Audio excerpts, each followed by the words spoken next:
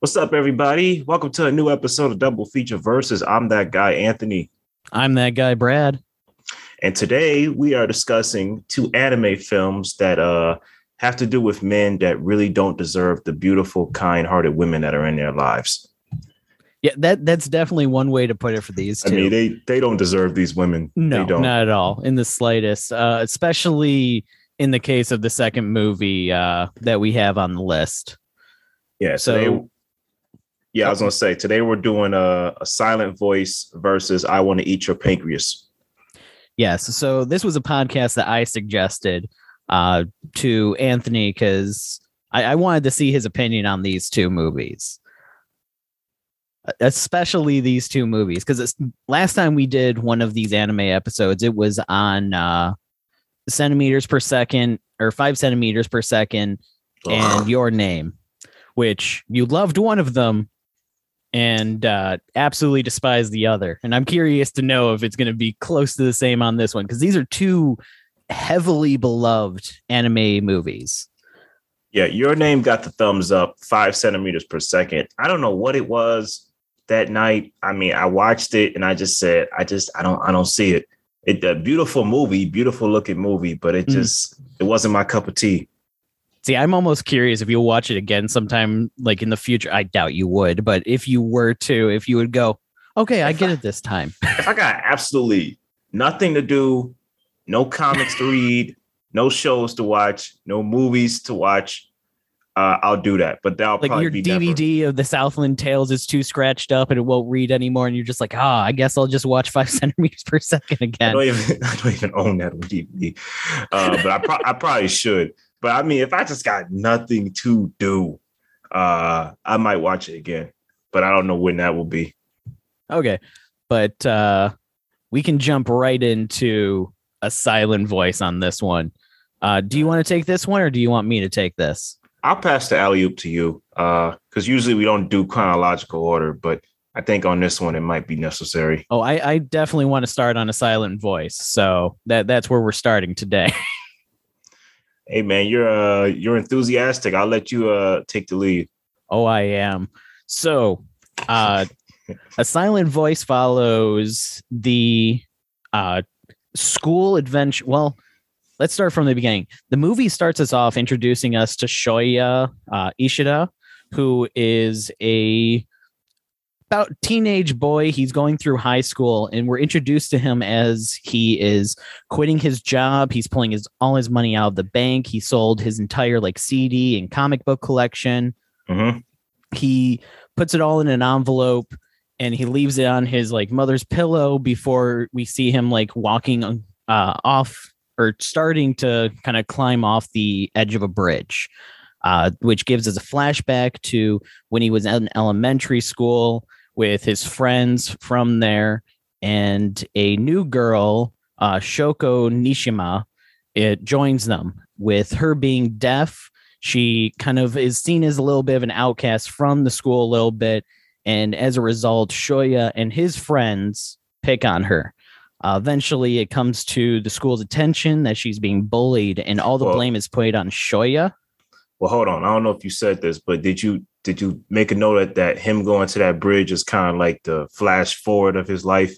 And yes, so this goes back. Yeah, it's a flashback to his elementary school, and this is where Shoko and everything is introduced. It becomes a flashback when Shoko comes about, but it's a flash forward when he's selling everything and walks to that bridge. Then it goes back in time. Yeah, this is like a present time is when the bridge scene is, and then it does a flashback to when he was in elementary school. Just to clarify for everybody. Yep.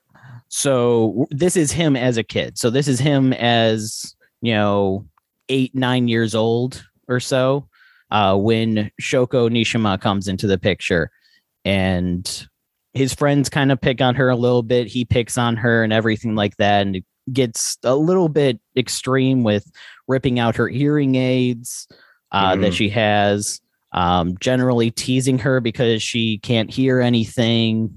She writes everything in a notebook and everything. There's a couple other kids that kind of bully her. Yono Nakato is one of them that I hate her, dog. Yeah, she was like a friend of Shoya before this happened. Her and I'm trying to remember who the other kid was that was always there. Hirose Keisuke. No, the one that was bullying her was Naoka Ueno. Yes. Which one did you say? The kid that always had kind of the blonde hair. So he was always in on it too, along with Shoya and Yano. Okay. And after everything gets pinned on Shoya for the bullying, nobody else takes any responsibility for it, kind of going, yeah, I saw him doing it. And I tried to tell him to stop, but he just kept going further. He ended up becoming an outcast and gets bullied and everything to the point that he can't even look people in the eyes anymore. He's basically becomes a huge outcast, and it follows him through middle school and high school to the point that he has no friends. He's had nobody they can rely on at all ever since this occurred. And it needs to be noted that Shoko, due to the bullying, Shoko, the deaf girl, had to leave and go to another school and everything in order to try and like get away from it. Mm-hmm. So that's when this all kind of got him like shunned from his school. And then we get a flash forward back to showing that he found one of the notebooks from when he was bullying her that he like threw into a pond and decided to bring it back to her as kind of a final thing of her like apologizing to her. Right. Then sparks like him realizing like he's been learning sign language this whole time and stuff to be able to like communicate with people like that, like trying to be a better person. You know, nobody gives him a chance, but he's trying to be a good person and everything like that. And it's when he realizes like one of the hand gestures that she's been making when they were kids was let's be friends. So she says that to him upon getting the notebook after, of course, being frightened by the fact that he reappeared, you know, her childhood bully. Right. All right. Let's stop there for a second. Because okay. I don't want you to narrate the whole movie. But this one is you really have to narrate the beginning of it because that's where everything is put in place that takes, you know, there's a whole lot in that first 20 minutes that changes the entire rest of the movie. Yeah, this one of the things I love about this movie. It didn't catch me when I first watched it, but on second glance, when I kind of like re-reviewed the movie in my head, I said, "Man, this is a powerfully layered coming of age film." Oh yeah, like you know the way it deals with you know bullying, you know the theme of forgiveness, and then you know suicide, and just you know being a teenager and just dealing with all these conflicting emotions and dealing with traumatizing things. Like this is a powerful movie, dog. And then you put romance on top of it too. Yeah. So there's a lot because following his attempted suicide, he decides not to go through with it. He ends up befriending Shoko. In the process, he begins befriending a new kind of character in his high school, Nagasuka, who is kind of another like loner kid that Shoya just starts talking to. He saves him from bullying, actually. He is being bullied and Shoya kind of saves him, and then they kind of begin a kinship from that. So you're saying their last names. That's what you're doing. Oh, okay. I was being confused. Yeah, I think Nagasuka is his last name. Oh yeah, Tomohiro. Tomo. Yeah. My bad. Tomohiro becomes one of those new friends that doesn't know anything about Shoya's past. He just kind of knows him as this guy that is in one of his classes. So it's a great story about basically one of the strange things with this one is we follow who would normally be the antagonist of the movie as the protagonist, because we follow this kid that was a bully and everything like that. Right. We don't follow the hero in this story by any means. He's a flawed person. He was a kid. He did what kids do. They pick on people that they don't understand, that are different. Yeah. Initially you don't like him. Right. But you know, the film pulls off a trick where it shows you, okay, You saw this guy at his worst. Now let's see him at his best. Right. You know, he goes to pay back his mom and everything like that. I love that scene where she like confronts him and goes, well, thank you for paying me back and everything like that, you know, but what made you change your mind on killing yourself? And he's like, oh, you know, I just thought that maybe there was something else in life. And she flips out. She like realizes she caught him in, you know, saying that he was going to commit suicide. Right. So it's a very powerful moment itself. And it's one of the first like emotional kind of scenes in this movie, because this one tugs at your emotions throughout the entire movie. You see what I like about this film in contrast to 5 centimeters per second is that 5 centimeters per second soared off of subtlety.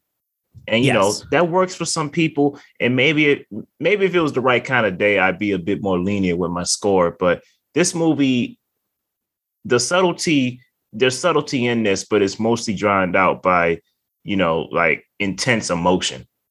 Yes, very much so. And it's intense emotion that you can relate to. Even if you don't know the circumstance entirely, you can relate to exactly what these people are feeling. You know, a mother finding out that her son was going to commit suicide. You know, a childhood bully coming back into your life, you know, and turning out to be trying to be nice to you all of a sudden. Yeah. It's all relatable stuff. Even finding like previous classmates and everything like that, and finding out they're still terrible people, like Yona. She is still an absolutely terrible person, because she comes in about halfway through the movie again, and she immediately wants to start bullying Shoko again and being like, Shoyo, you know, we got to take her hearing aids just like old times. Come on. Oh, you got lame. Why don't you want to do this anymore? She's just terrible. Yeah. So you get to see like the bullies that changed, like Shoya, and then the ones that absolutely did not. Yeah, it's a film about redemption, man. And I love how, as an adult, or as a young adult, he has X's over everyone's faces, because he's isolated himself so much since what happened that he feels like he's not deserving of friendship with anyone. He feels like he's not deserving of any kind of human contact with anyone. And I like how, you know, through the same person that he bullied and kind of met his dark fate is the same person through which he receives redemption. Yes. Yeah. I love how he even says that he can't look people in the eyes anymore. He always has to look down. And there's a scene when he's like walking with Shoko, and she basically just says, well, I'll stand by you and look down with you. You know, it's, you know, he finally has that friend that's right there and willing to go along this path with him. Like they know that he's been through a lot, and they want to make sure that he has somebody there. It's a part, like, I know this is skipping forward, but it's a big moment too when he finally is able to like look up, and like all the X's start falling off of everybody's faces, like as he's reigniting with different people.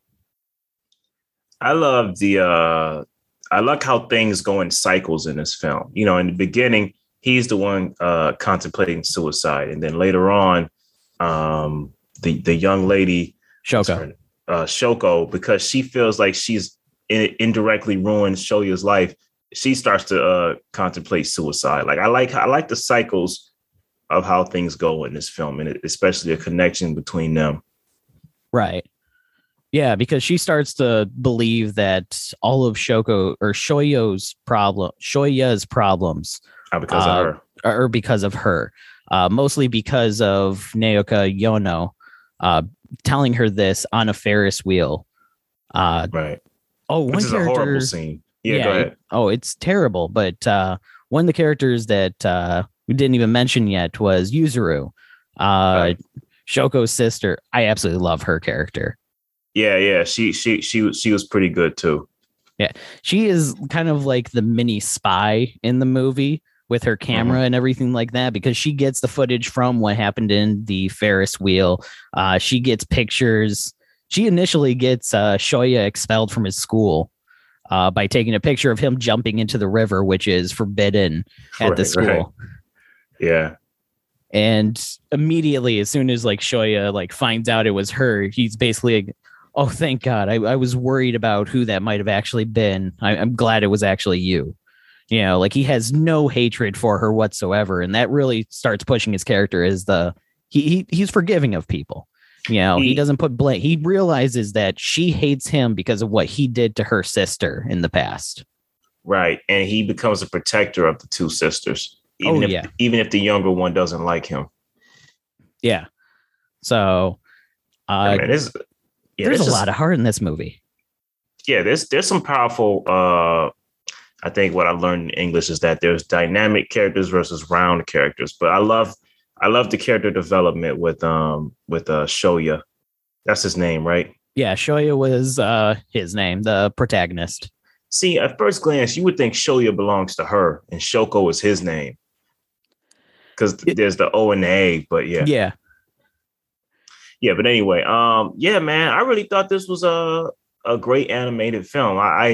I went into this not knowing what much to expect. I knew it had to do with bullying and stuff like that, but I didn't know what was going to happen. But I enjoyed this, man. I give it a strong 4.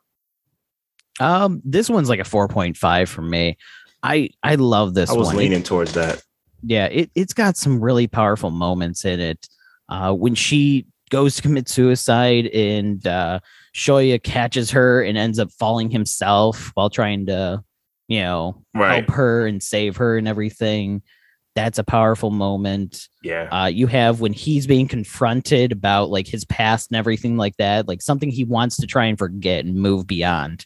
And it comes up and he doesn't know how to like approach it and everything while everybody's coming back and going, you did this. This was you. And he's like, it's not me anymore. I don't want to be this person. Mm-hmm. So I absolutely love this movie. For anybody that hasn't seen it, I highly recommend checking it out. It's a beautiful movie. If you ever find yourself at a crossroads where you got between this and 5 centimeters, steer to the left. Just steer to the left. That's all you need to do. For sure on this one. Absolutely. I want to say that there was one other scene that I really wanted to talk about, but I'm drawing a blank. When it comes to Nishima, the mother of the Nishima family, where she absolutely has complete disdain for Shoya for what he's done and everything like that, refuses to accept him until the very end. That was another great one. I absolutely loved her character because she's one of the characters that hates the protagonist with a passion, but you don't, you understand it. Absolutely. It's not like, she's being a bitch, Yeah. He psychologically hurt her baby. You understand that. And now he's just reappearing, 10 years down the line or close to that. And so it makes sense. And her character was pretty well done. A lot of the characters were very well rounded here, and I liked it. They are. Ready to move on? I think we're ready to move on to the movie with one of the most interesting names ever. I Want to Eat Your Pancreas. You know what, man? I honestly thought before, I didn't read anything up on this because you told me not to. I thought this was going to be a romantic horror film. Like I said, like, man, I wonder what this is going to be like. So I went in with an open mind. Man, I just got to say off the top, man, beautiful film, dog. Just all around beautiful movie. I was going to say, if you were going in thinking that this was going to be a romantic horror movie, you were probably coming out going, that wasn't horror at all. Well, when you hear a title like I Want to Eat Your Pancreas, you're thinking something about zombies or, something a cross between zombie or vampire, like something's going to happen. But let me just give the quick little synopsis and then we can dig into the meat and potatoes. So Haruki Shiga, he's a very Haruki, my bad. He's a very introverted man. He doesn't have any friends. He's very lonely. His only fun is reading books and digging his mind into reality that's not his own. He loves books, but he's kind of a boring, like lonely kid. and he comes across a very extroverted woman named Sakura Yamauchi. Yamuchi. Yamuchi. Um, Obviously they're opposites, and obviously opposites in some ways attract. But anyway, as she kind of like prods him and tries to pull personality out of him, trying to pull something out of him to get to know him, she admits to him like, "Oh yeah, by the way, I have this fatal pancreatic illness, and I'm gonna die soon." Now, Haruki, being a person that's like not really used to being vulnerable in front of anyone, kind of goes, "Oh, okay." And this intrigues her, like, "Oh, you're not saddened for me? You don't feel sorry for me?" He's like, "I mean, I'm." Yeah, he's almost completely emotionless to the news of like somebody in front of him went, "Yeah, I'm going to die soon." Right. He's just like, "Oh, okay. Thanks for giving me the information." And this intrigues her even more to become friends with him and get to know him a little better, because he's the one person that's like, and again, outside of him and her mama, no one else knows, not even her best friends. He's the one person that's like not all feeling sad for her and like, "Oh my goodness, I'm so sorry." He's kind of like, "All right, then let me stare back off into the distance." Yeah, I want to go back to my book. Right. And this intrigues her to get even more closer to him. Long story short, they start to hang out a little bit more. She starts to work with him at the library, and you start to see her bring some personality out of him. He starts to enjoy her company, and he's actually starting to like wake up and kind of take his eyes out of the books and notice the world around him. Yeah, man, I just love the beautiful opposite dynamic between these two characters, dog. Because like you can't help but fall in love with Sakura, a girl that knows she's gonna die soon, but is just living every day like it's the last. Even in the simplest things, like he says, like, "You want to come work with me at the library? Shouldn't you be off traveling the world or something if you're about to die soon?" She says, "Well, I'm doing something I want to do now. So aren't I kind of treating my day like it's my last? I'm hanging out with you. I want to do that." She just has a just great outlook on the world, and you just love her so much. And like I said, nothing against Haruki, but I said, listen, these two films are about guys that don't deserve the beautiful, wonderful women in their life. Oh yeah, he literally landed the jackpot with having Sakura even want to be around him, because their personalities clash so much, like on paper and everything. Because Right. she is such that bubbly personality. Even going back to the one scene you were mentioning when he goes, "Well, don't you want to be doing something fun, like going to another country or something like that?" And she goes, "Well, don't you? Right. Don't you also have like things you want to do before you die? What if you died tomorrow? We're all gonna die eventually. If you don't treat every moment like it's your last, you're going to always be missing out." I just love how she kind of checks him in her bubbly way, where she kind of has. I love one moment that made me laugh, where she stands up, she goes, "Look, man, talk to people. When someone offers you gum, take it. Like I'm giving you an assignment now to talk to people." There's this one guy that's always trying to offer him gum, and he's like, "Nah, man, I'm good." But I like how she spends it as her mission to like hang out with this boy that, obviously she loves him, but she wants to get to know him and bring life out of him to enjoy life. You know what I'm saying? Like, I love how she's almost at the end of her life and she's trying to get his life to begin. Right. Because he is very introvert. Like, he doesn't talk to any of the kids at the school and everything like that. And she notices this. She even makes a note that he is the one person that, what's her line? She thinks that living is to have interactions with other people and to form your personality and your person off of the people around you and everything. And the fact that he is who he is without having anybody around him to base his personality off of, like his friends and family and everything like that, it makes him a more interesting person to her because he is purely him. There is nobody forming who he is. Right. And I love the emotional fake out this film has, because it starts off with the flash forward with the funeral. And, you imagine as you get to know this girl, like, okay, the illness finally got her. And, he says he didn't go to the funeral. And we start to learn the "I want to eat your pancreas" line and why they say that and stuff like that. So I go, okay, it's going to get close to that point. But then, dude, the film just stabs you in the heart out of nowhere. First off, how did she get stabbed?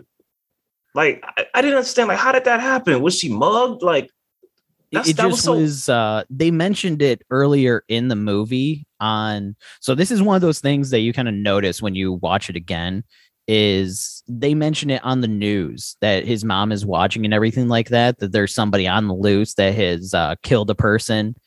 And then I think they mention it a second time in the movie, and then she ends up being his third victim before he's caught. Oh, he's a serial killer. Yes. So he was just killing people, and she just happened to be wrong place, wrong time. Okay, yeah, I guess I would notice that on the second viewing, because I was just like, man, she got stabbed, no car crash or nothing. Like that seemed a little random to me, but I guess I missed the details. Yeah, it's one of those very like hidden kind of things within it. This one's based on a novel, and I have to believe that that's kind of a little bit more present in the novel than the movie.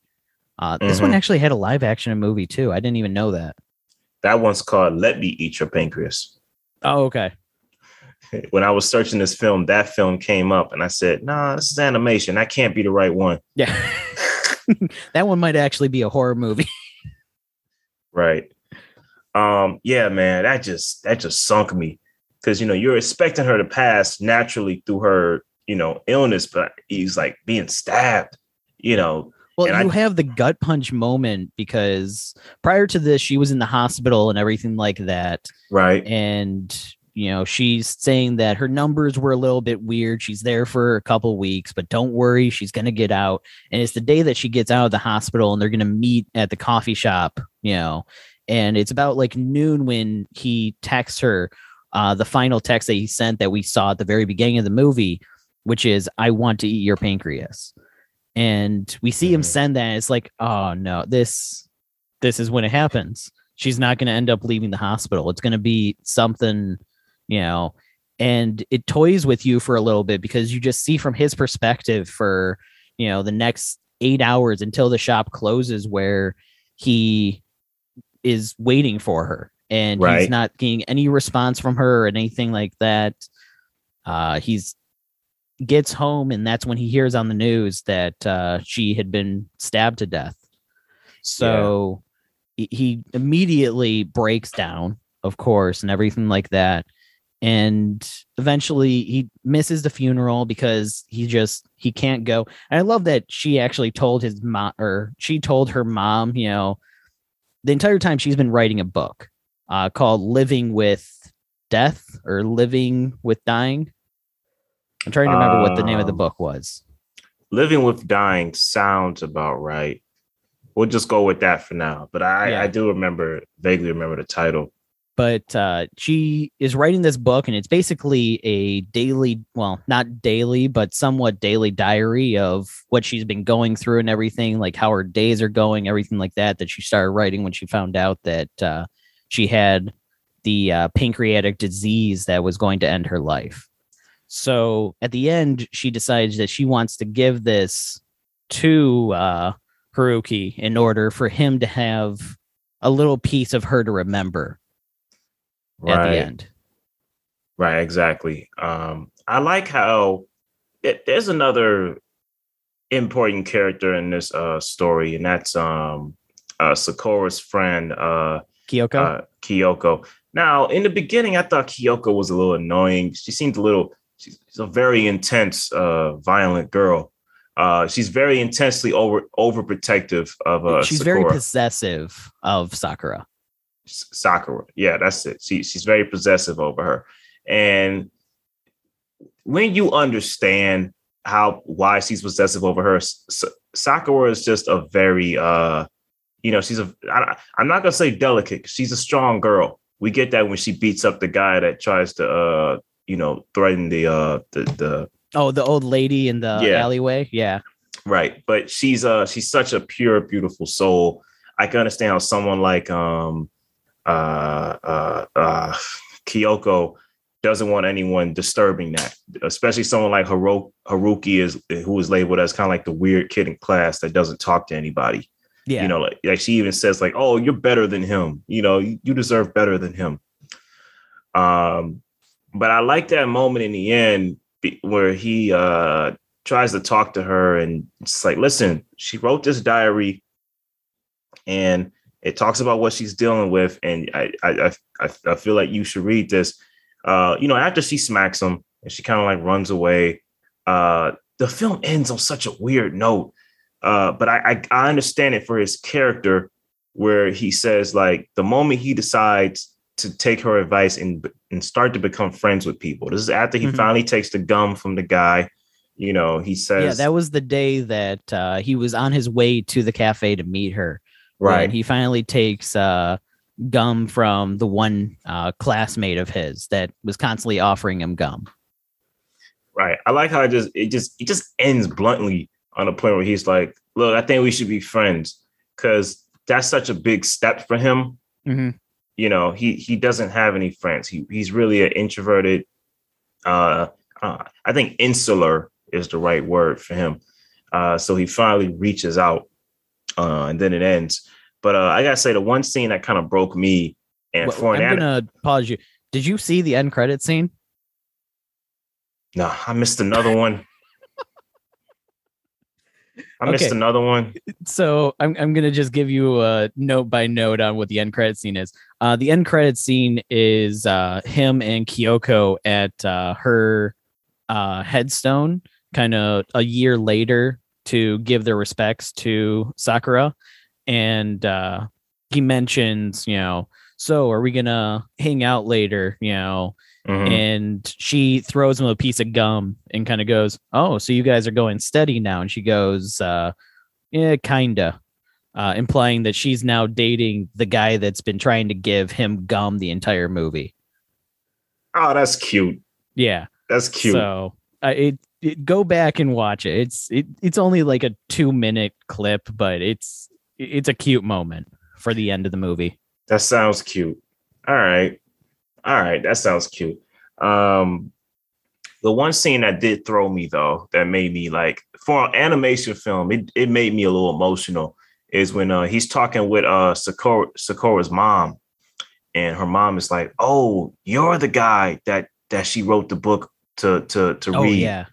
And then I love how, as he's reading some of the novel, he just kind of breaks down and like literally just starts like sobbing like a baby, saying, I don't know what to do.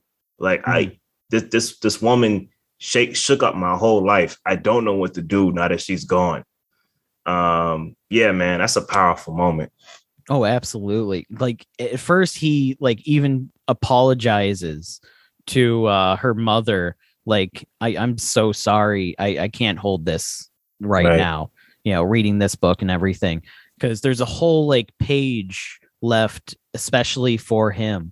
And one of the big things was he had a hobby where people would say his name and stuff like that, and he'd judge what they perceive of him based on how they said his name and kind of what kind of person they thought him to be. Like he would hear when people would call somebody else's name and be able to tell, oh, they're friends, you know, that person feels this toward them, it's disdain, whatever. So she makes a note to never say his name so that he can never gather what kind of person she sees him as, because she doesn't want him to think that he's seen as the same person to other people or anything. So she never even writes his name in the book, because he requests that, you know, don't write down my name.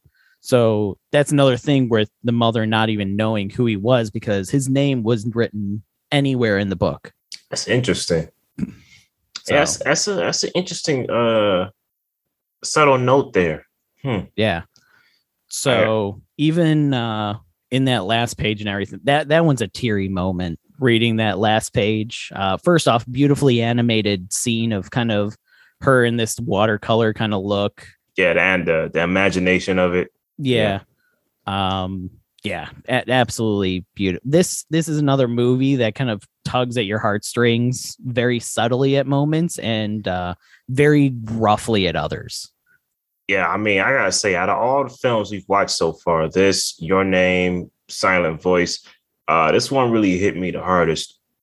And I love the subtleties at their two clashing personalities, even from the start, where they're working in a library and she's putting books on the shelf. He's like, "What are you doing?" He says, I'm putting the books where they belong. He says, and I think he said, like, those are history books. Those are no, that's historical fiction. This is the history section. No, he doesn't even say fiction. He says he says these are history books. Those are historical novels. And she goes, same thing. You know, because it kind of is the same thing, but historical means novels that are, I don't know, but it is kind of the same thing. Did your subtitle say that, or I thought mine said fiction, but I might be misremembering.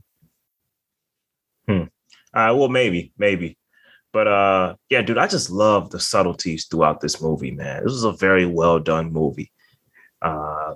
I'm trying to think if there's one more thing I wanted to mention. No, I think when they snuck out of the hospital to go see the fireworks, because it was one of the things on her list. Like, we can only do this today. You know, we have to go do this today. That was a great moment. Yeah, that was a great moment too. But the hotel scene, I gotta say, with the truth or dare and everything. Yeah, my first time watching this, I was like, okay, where is this going? I was like, are they gonna, you know, go all the way, or are they just messing around, or where is this gonna go? But I think where it ended is a good place for it at the end, where he carries her to the bed and they sleep together, but not sleep together in the same bed. And then, you know, the trip ends. But kind of thought that hotel sequence was a little, I don't know. I kind of thought it was pointless a little bit. It was kind of like to show that he didn't have interest in her in that way and everything like that. And she didn't really have interest in him in that way either. That she didn't see it as a threat to be like there alone in the room with, you know, drinking together as a threat at all. She wanted to get to know him, and this was a way to like take him out of his zone, put him in a situation where he would have to come out of his shell a little bit. Right. She's taking him shopping and everything. Yeah. Making him try on new clothes. Oh, yeah. I love that when they get to the, what was it? The train station or the bus station. And she's like, that's all you brought? No matter. There's probably a Uniqlo and a shopping center over there that we can go to. Right. And he's like, what? Right.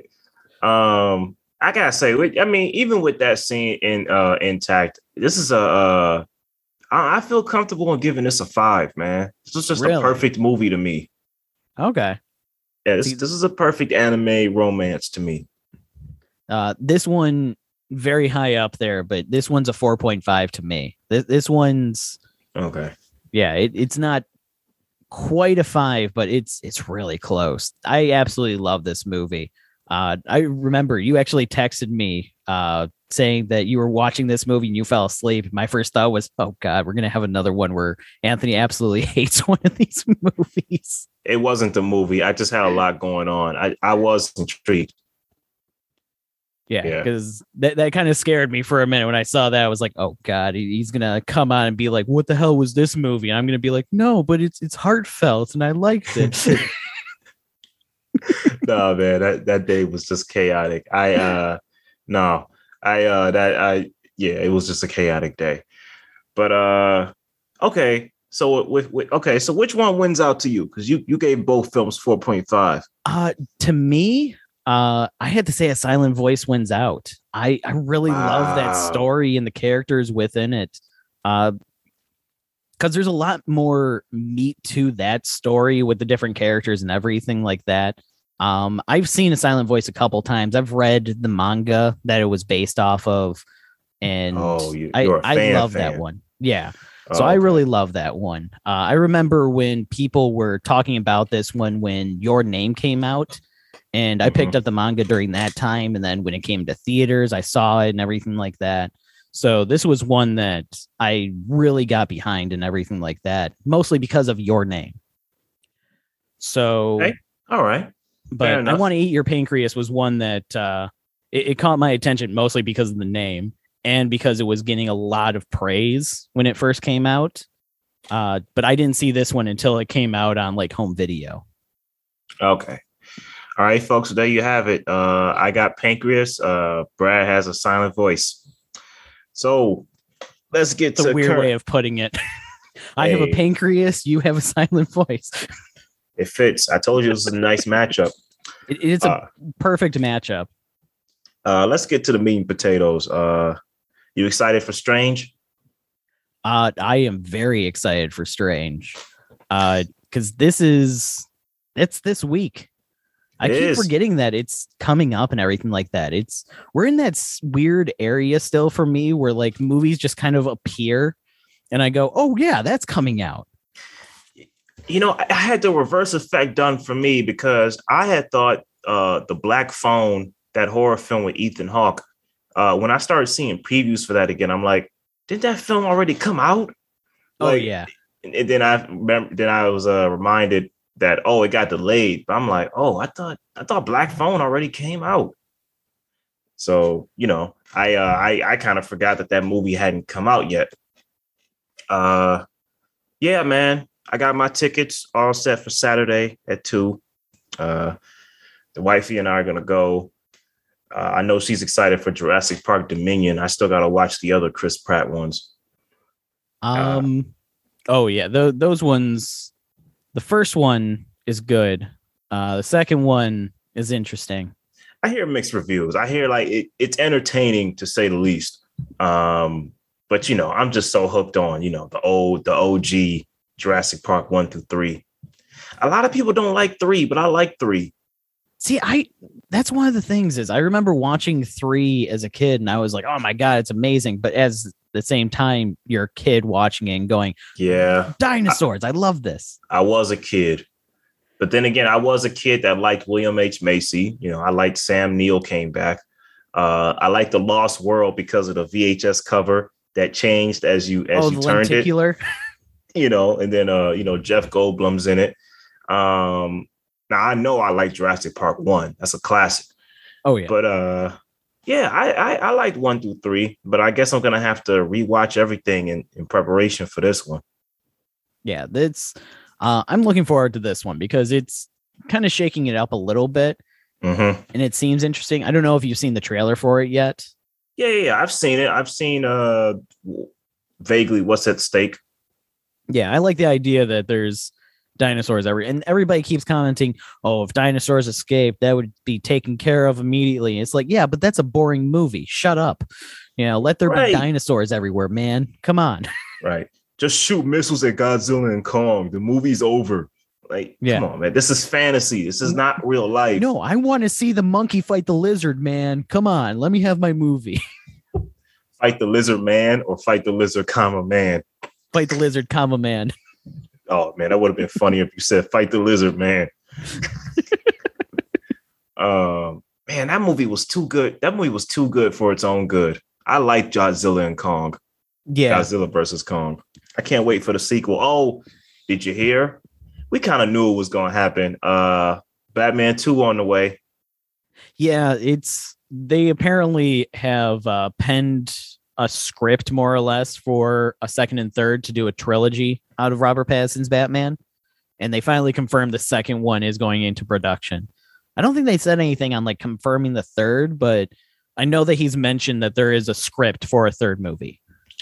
I'm down for it, man. That dynamic between Matt Reeves and Pattinson and that view of Gotham, it's working. It's working. You can't fix what's not broken. Yeah, I'm fully excited to see where they go with it. Apparently, they already have somebody in mind for a Harley Quinn to go along with Joker in that movie. They resetting everybody.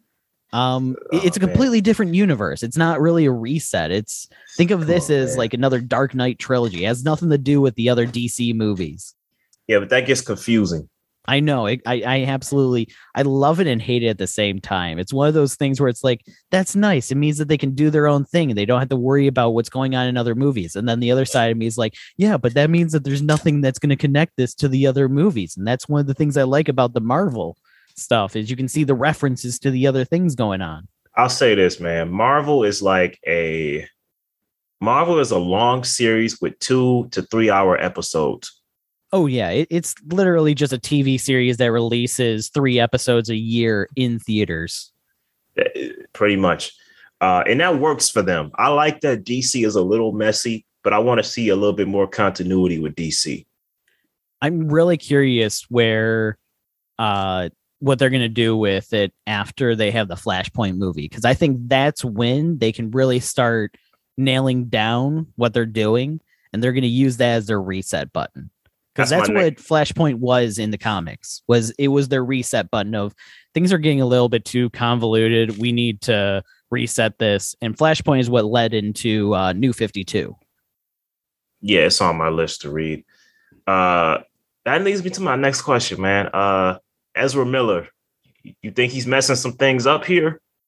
I'm curious why he's trying to fight the entire state of Hawaii while he's there. Man. Okay, well, I'm sorry. Do you think they're messing things up here? I'm sorry. I got to use the right pronoun. Is he? I didn't even know that. I think they are they now. Is he they, them? I think that's what it is. Yep, they go by they now. Okay, they go by they, them. So yeah, they are definitely messing up. This is like one of those like court cases of you're using the wrong pronouns. Okay, I'm sorry. Well, they killed a person. Yeah, I'm trying to say it as normal as I can, as respectfully as possible. Yeah, it's a process. It's a process. You know, I understand we live in new times. But yeah, man, they just keep messing up, man. I look at the articles every day, and I'm just like, what's this person's problem, man? I mean, DC is really having a hard time these last couple of weeks with everything going on with Amber Heard and Ezra Miller. Oh man, well, see, you can sacrifice her. We don't. Come on. Oh yeah, that's not a loss at all. Yeah, you can. But Ezra Miller is basically was going to be the face of the upcoming like DC everything with Flashpoint. You got a charming, talented actor in the lead. What can go wrong except when that actor is acting up? Pun intended. You know what I mean? Because, like, listen, when you see this guy's impressive career from We Need to Talk About Kevin, Perks of a Wallflower, up to now, you're like, man, he was destined to do this role, man. He was destined to be a Flash, like Tom Holland was destined to be Spider-Man. But Tom Holland isn't a screw up. Tom Holland isn't harassing and assaulting couples and messing up karaoke night. Yeah. How you gonna mess up karaoke night? Yeah. No, Tom Holland is going to karaoke night and making the party somehow even better than it was. Right. Yeah. If there's anything, I get where some people are like, oh, I don't care for Tom Holland Spider-Man and I don't care for Tom Holland in Uncharted and stuff like that. But at the same time, you got to look at Tom Holland and go, this guy is just having the time of his life everywhere he goes. You got to respect that at the very least. He's having the time of his life. Andrew Garfield is having the time of his life. These people are normal people that just act, dude. Yeah. I don't understand. Like, I know, I want to know what kind of issues Ezra is going through. That's what I want to know. Like, well, no, maybe I don't need to know because it's his business. But man, I'm surprised DC hasn't made the decision to axe him because I guess they got a lot of money riding on this film. Keaton's coming back. They have a lot riding on Flashpoint because that is like the movie that's going to jumpstart the rest of their DC kind of lineup. Mm-hmm. So they need this movie to come out. They can't stop it now. This would be like having Robert Downey Jr. like throw a chair at somebody at a wedding and they have to like, just a couple months before Endgame and going, we can't stop Endgame. It's you can't sit down, shut up, and sit in a room for the couple months. Please don't touch anything. Listen, can't stop Endgame now. Letitia Wright having, taking her stance on being anti-vax, which is her personal stance. But Disney, who was pro-vax, they're like, look, Chadwick is dead. We got to make this movie. See Shuri, just to sit over there, just be quiet, and let's just make the movie. Yeah, and then all of a sudden she started creating a ruckus on set and was making everybody's lives miserable. Well, allegedly. Yeah. That's one of the ones where when several people that work on the set of a movie go, yeah, I hate that person now. It allegedly becomes, yeah, it's technically hearsay, but at the same time, I'm hearing a lot of hearsay from different people saying the same thing now. I want to see justification for Ray Fisher. I understand they might not want him as Cyborg anymore because he made waves with telling his truth, and they're trying to protect Whedon and whatever. But I kind of want to see him get a different superhero role with, I don't know if it has to be Marvel or Dark Horse Films or whatever, but I want to see him because he's a great Cyborg. I absolutely agree. Unfortunately, Cyborg got sacrificed because of hubris on their end, not his. So I really do want to see him come up in another superhero role. Yeah, they really bet on the wrong actor when they were going forward with the DC universe here. They were like, no, Ray, you sit to the side. We can't have you causing controversy. Yeah. We got Ezra on our back here. And now they're looking going, we put our money on the wrong guy, man. We should have kept Ray. Yeah, just we shouldn't have made him betting on the wrong horse this whole time, man. I'm telling you, we shouldn't have made him say "booyah." We should have just left it alone. We should have just left it alone. Oh man, which is a bad thing because my inner child of watching Teen Titans when he you want to hear him I was say like, oh my god, this is great. But at the same time, it's like I understand where he's coming from. It made no sense. Glad we got it with whatever was going on in the scene. It was just, dude, just say "booyah." Just say it. Just say the line, Bart. Right. Yeah, man. I don't know, dude. I don't know what's gonna happen to Ezra after this. Because there is, like you said, there's a lot of money riding on this. You got Ben Affleck, you got Michael Keaton. This is if you're a comic book fan, this is an anticipated movie. Like this is how bad superhero fans are. We hear like the horrible things Ezra allegedly did, and we're like, yeah, that's horrible, but I need this Flashpoint movie. Yeah. But when is Flashpoint coming out? Are we talking like a couple months delay, a year delay? I need to know. Right. I need to pen this in my schedule. We can punish him later, but we need that movie. Yeah. He threw what at a person? That's terrible. Anyway, so we're still looking at a June release, right? Oh man, Bob Odenkirk is in the hospital, but they're still coming out with the final season of Better Call Saul, right? That's still being made, right? Yeah. I remember when that news came out, and I think I read that and I just went completely pale, and I was like, no, of all the people, please no. Don't let this be the next actor that goes. We need Bob Odenkirk still. He is a great comedian. We need him. And David Cross still need to make a sequel to what's that show that they had before? Oh, they already made the sequel. It was on Netflix, the Mr. Show. Yeah. But they came back with a show called With Bob and David. I didn't check it out, but yeah, they already made a sequel. Check it out. Yeah. My thing was, of course I was like, oh man, I hope he's okay. But there's always that one guy in the comments like, man, that sucks. I hope the show survives. And everybody I hope this doesn't cause too much of a delay on the show. It's like, dude, what about him? He's like, oh yeah, him too. Yeah, I hope he's good and everything. But like AMC did say 2022. Are we still looking at 2022? Let me ask you something, man, before we get out of here. Did you hear about the big cancellation spree that CW went on? I heard that they got, so from my understanding, The Flash is the only one that hasn't been canceled at this point. I mean, they went on a ride, man. They went on Catwoman, Legends of Tomorrow. Is Superman and Lois still okay? That one's an HBO Max show. So I think that is it really? one, yeah. Oh, okay. I think it has episodes that play on the CW, and it technically takes place in the CW universe, but that one's an HBO Max show.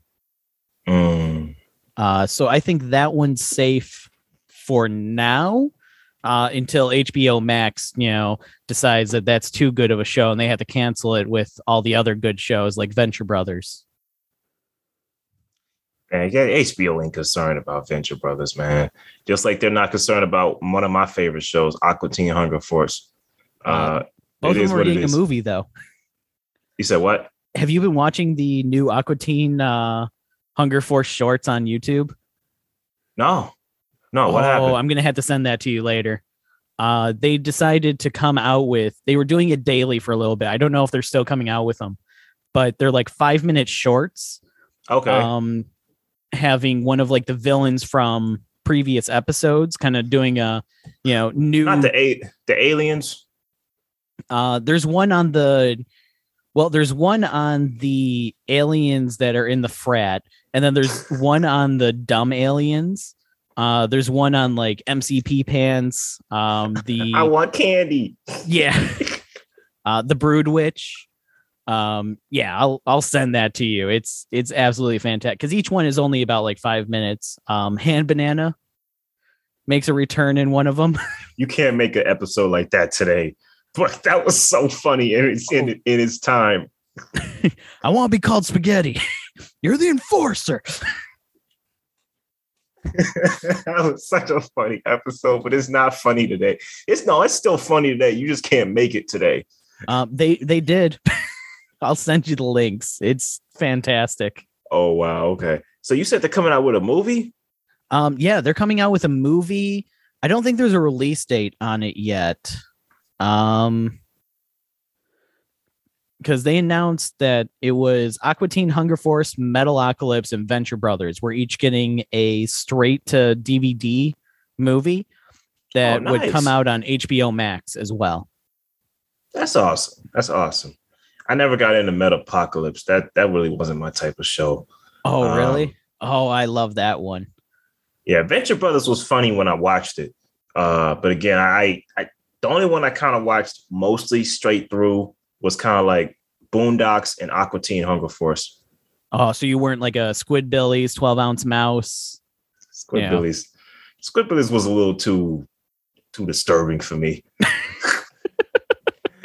Hey, come on, let me get on that thing. Don't touch the tram. Don't touch the tram. I just love that they drew a new hat for him every single episode.